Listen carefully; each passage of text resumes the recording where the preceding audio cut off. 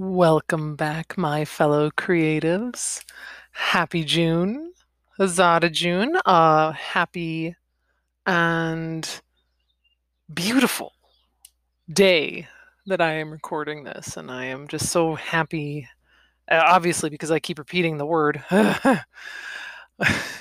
It doesn't help. I am in the midst of grading finals for my school, so my brain is frazzled, and I am very thankful to read new words because I feel like my vocabulary has dwindled down to double plus good levels of vocabulary right now. But thank you all for joining me again here on Story Cuppings, where we take a sip from a bit of fiction to see if we want to finish the serving or if we're ready to move on and taste something new. Uh, Always a delightful little activity to share with my fellow picky readers and working writers. So, because June is Pride Month, I wanted to pick a few relevant stories. And my first story here is Spell Hacker by M.K. England. And I have to say, the tagline on the cover actually is what got my attention. One last heist, famous last words. Uh, for I have mixed feelings about urban fantasies. I think some of them work out really well, some of them not so much. And it was fun to read on how magic doesn't seem to. Magic is important, but it's not treated like. No, I'm losing my words again. I dig the approach here. Let me just actually, I'm going to read the inside of the cover first before we get into the chapter, just so you can get a feel for why I am apparently tripping over my own words so much. In Kirkarta, magic, known as Maz, was once a freely available natural resource, until an earthquake released a magical plague, killing thousands and turning Maz into a commodity that's tightly regulated and outrageously expensive. Maz Management, the only Maz supplier in Kirkarta, makes sure of that, which is why Diz and her three best friends run a very lucrative, very illegal Maz siphoning gig on the side. Their latest job is supposed to be their last heist ever, until they turn up a new strain of Maz more powerful than any they've seen before, and way more valuable.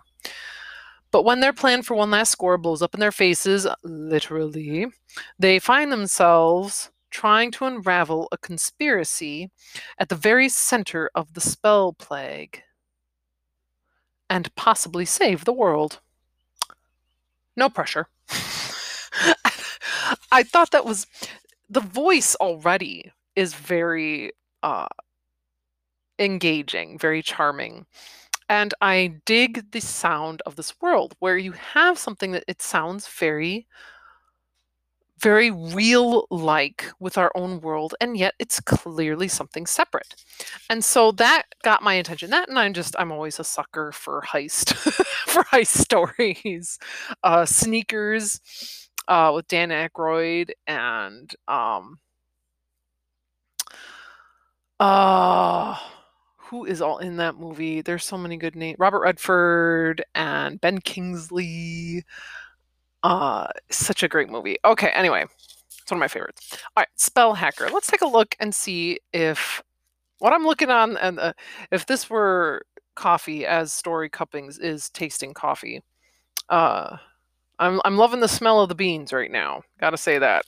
But will we like the taste of it? So I am going to page past the periodic table of Maz. I get why it's there, though. Sometimes when you know you're going to be getting into a lot of terminology, you want to make sure there's some sort of legend, some sort of key that people can refer back to as necessary. I want to get into the first chapter, so let's get to page 1 here. I don't know why I thought the cops wouldn't follow me onto the roof. Honestly, most of the time it's true. When I go up, the cops stay down, and I'm home free a minute later. 99 jobs out of 100 are in, steal, out, profit. It figures that this, our crew's last job ever, would be the one fiery exception. Yowza, we're like 5 sentences in. Yeah, 5 sentences. And as of this moment, we really don't have a sense of the magic yet. Only reason we know about magic is because of the, inside of the cover, the book jacket. Right now, it just sounds like a typical heist kind of misadventure here. But we are still intrigued because what went wrong? It sounds like this person is a professional if it's 99 jobs out of 100. So this person knows what they're doing, and yet something has gone wrong, and it would figure it's the last job. So they were intending to move forward. All right, let's see what happens. Dispatch, this is 21501. I have the suspect cornered on the roof of the Ivon building, requesting backup and air support. Cornered? Please. She knows I'm up here, but she doesn't know where. It's only a matter of time, though. And isn't air support a bit overkill? The officer sweeps her gaze over the rooftop, pulling threads of glowing fire between her fingers as she glances right over the nook I've crammed myself into. Pause. Okay, now we've got the magic going on. Glowing fire between fingers, and law enforcement. It's law enforcement that has this, not our crook protagonist, at least as of right now. It's the law. And if the law's got magic, we know we're up for some trouble here. Let's go back in. The low concrete wall at my back bleeds evening chill through my hoodie, and my thighs burn with the exhaustion of holding still in a crouch after running for a mile straight. I clutch my bag tighter, as if that will somehow erase the vials of stolen Maz inside. This is fine. Totally under control. Ania is probably close by, close enough to cook me up a distraction of some kind if I ask. I sneak a hand slowly into my back pocket and click the button to turn my deck back on. It gives a slight vibration in response.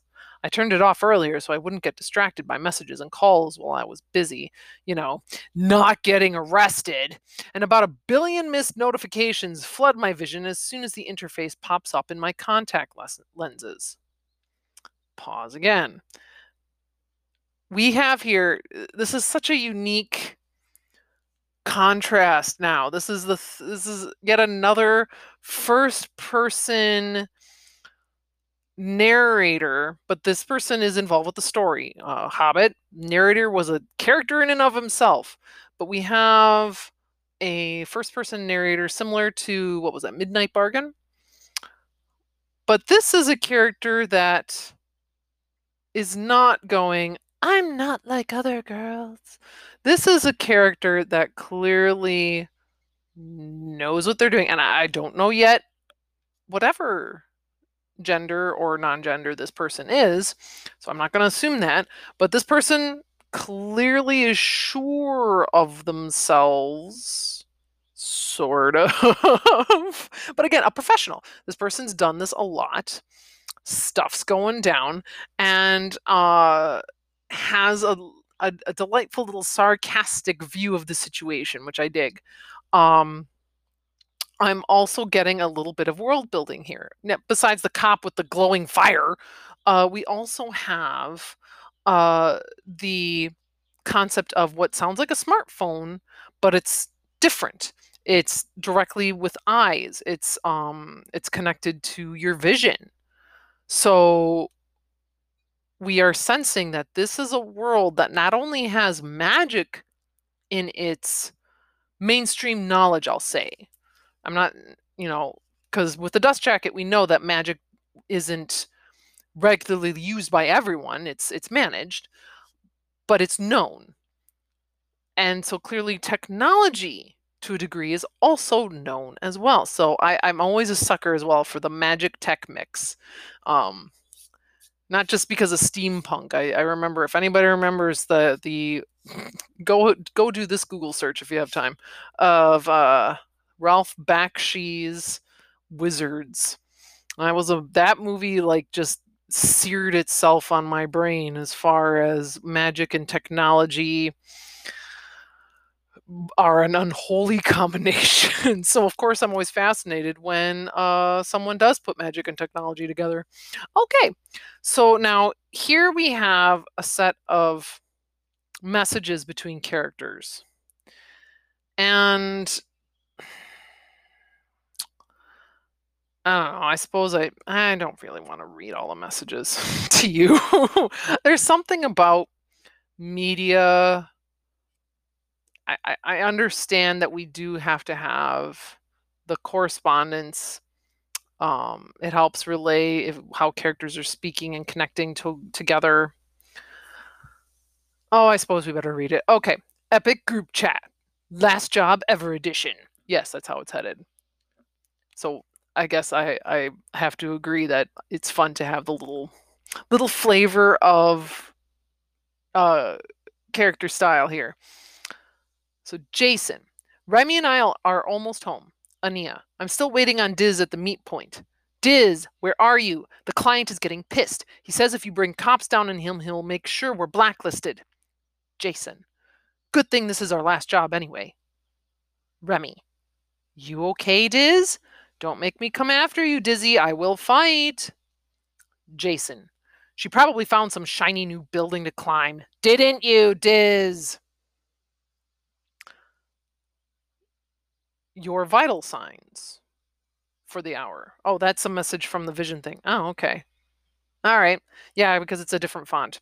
That's one thing I do appreciate. They're making sure that the technology's messages are in a different font than the typical prose. So we do understand when we're reading information from the deck, it is called.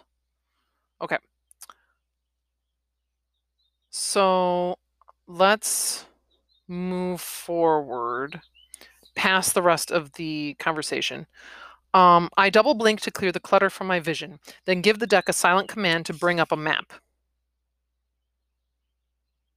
Oh, the tiny sensors that read the movement of my throat have been messing up all the time lately, though. So I get my bank app, a word game, and a half-read fanfic before I actually get the map I asked for. That is also interesting. I wouldn't have thought that stuff like that could read your throat. Okay. Fun. Back into the story here. Ania's dot blinks on the map at the drop point about 2 blocks from my location. Definitely close enough to create some kind of diversion for me. I start to sub-vocalize a message to the group chat, hesitate, then delete the whole thing and close the map. Let's see what's going on here. We're only on page 4. We're very deep in some action, very tense moment. We have a sense of our character's style, our protagonist, I should say, our protagonist's style, as well as our protagonist's comrades. We already have a sense of their attitudes and flares. So we are getting a sense of not only who this person is, but who they care about. And while, as of right now, the second string characters feel like they blend together at this point, that's only because we've seen a few messages from them. So we don't have a whole lot to go on them just yet. But it's a start. We understand that our protagonist is not a loner. And, for the record, my writers, this is all packed in within 3 pages. It's quite a bit to put in there without feeling like you are without forcing any explanations, without forcing any sort of breakdown about how things are. Granted, reading the dust jacket helped, but even if I had skipped the dust jacket, I would still understand we are in a world that is modern, urban, but also utilizes magic. And that's, as of this point, all we really need to know right now about how this world works. Because there's a heist going on and it sounds like it's going wrong. And we care more about that. And because the character, this protagonist, is pretty likable with the flair of the sarcasm and already in a plight, we care more about this protagonist in the moment than, how that world works. So let's move on to page 4. They'll all be gone in a week, literally moving on with their lives to a whole new city, college, jobs, all that. I'm not going anywhere. Besides, I know this city better than anyone. If anyone can figure a way out of this, it's me. I need to do this by myself. Oh, well, pause again here. Turns out the comrades this protagonist does have will be breaking from her. She is being left behind. Don't know how I feel about that. You might not know how to feel about that either. All right, let's keep going. I let my head fall back against the wall and try to visualize the roof. In the half dozen times I've been up here before, I've used the maintenance ladder, the staff exit, or the breezeway over to the next building. This cop is between me and all of them. I ease myself up slowly, just high enough to see over the wall at my back and past the hulking air conditioning unit behind it to the roof's nearest edge. Against the inky black sky, 2 faint curves are backlit by the glow of the neon signs from the street below. A fire escape ladder. In the distance, the whine of air car engines and sirens grow louder. Well, no time like the present. As soon as the cop turns her back to me, I vault over the low wall and sprint for the ladder. Her shout goes up barely a second later. Halt! Which is about a second longer than I expected to have, honestly. I dive to one side, tumbling over a 2-foot-wide pipe with the bag held tight against my stomach. A bright flash of orange Maz blasts the metal just beside my hand, turning it red hot in a flash. Seriously, she's gonna sling FireAz around? She doesn't know what's in these pipes. What if they explode? Apparently, she doesn't care. Another fireball blasts at my heels, leaving a black scorch on the concrete. Point taken. I grab the top of the ladder where it connects with the roof and swing myself over the edge, dangling by one hand for half a terrifying second until my feet find the rungs. My shoulder screams in brief protest, but it's used to this kind of abuse by now. A quick glance below, and I spot a landing about 2 stories down where the ladder turns to stairs. Perfect. Another blast of fire connects with the top of the ladder, then 2 more in quick succession. Then more. What the hell is she doing? What a waste of Maz! Well, I guess when the city's paying for it, you can use as much as you want, though. Then the ladder starts to heat up under my hands, and I understand. Shit. I need to hurry. I'll climb the warming metal under my palms. I risk another glance down. The landing is closer, at least less than 1 story to go. Above me, the cop pokes her head over the side and winds up for another blast. I let go. I'll stop there. That's 5 pages. And again, in just that little space, we get a snippet of world building. The fact that in the midst of running from the cop, our protagonist, Diz, is thinking about, why is that cop wasting all that magic? Which tells us that magic is definitely a hot commodity. It is important. It is not meant to just be used willy-nilly, as this cop at the outset seemed to be doing.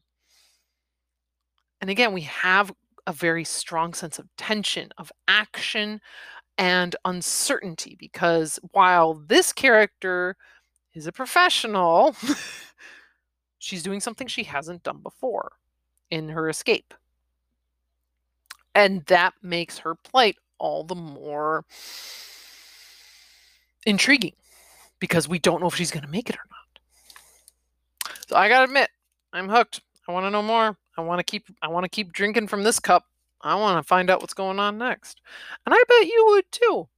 And so, add that to your summer reads, add that to your summer sips for a beautiful June, a beautiful Pride Month, and just a beautiful green day. Until next week, my fellow creatives, read on, share on, and write on. Cheers.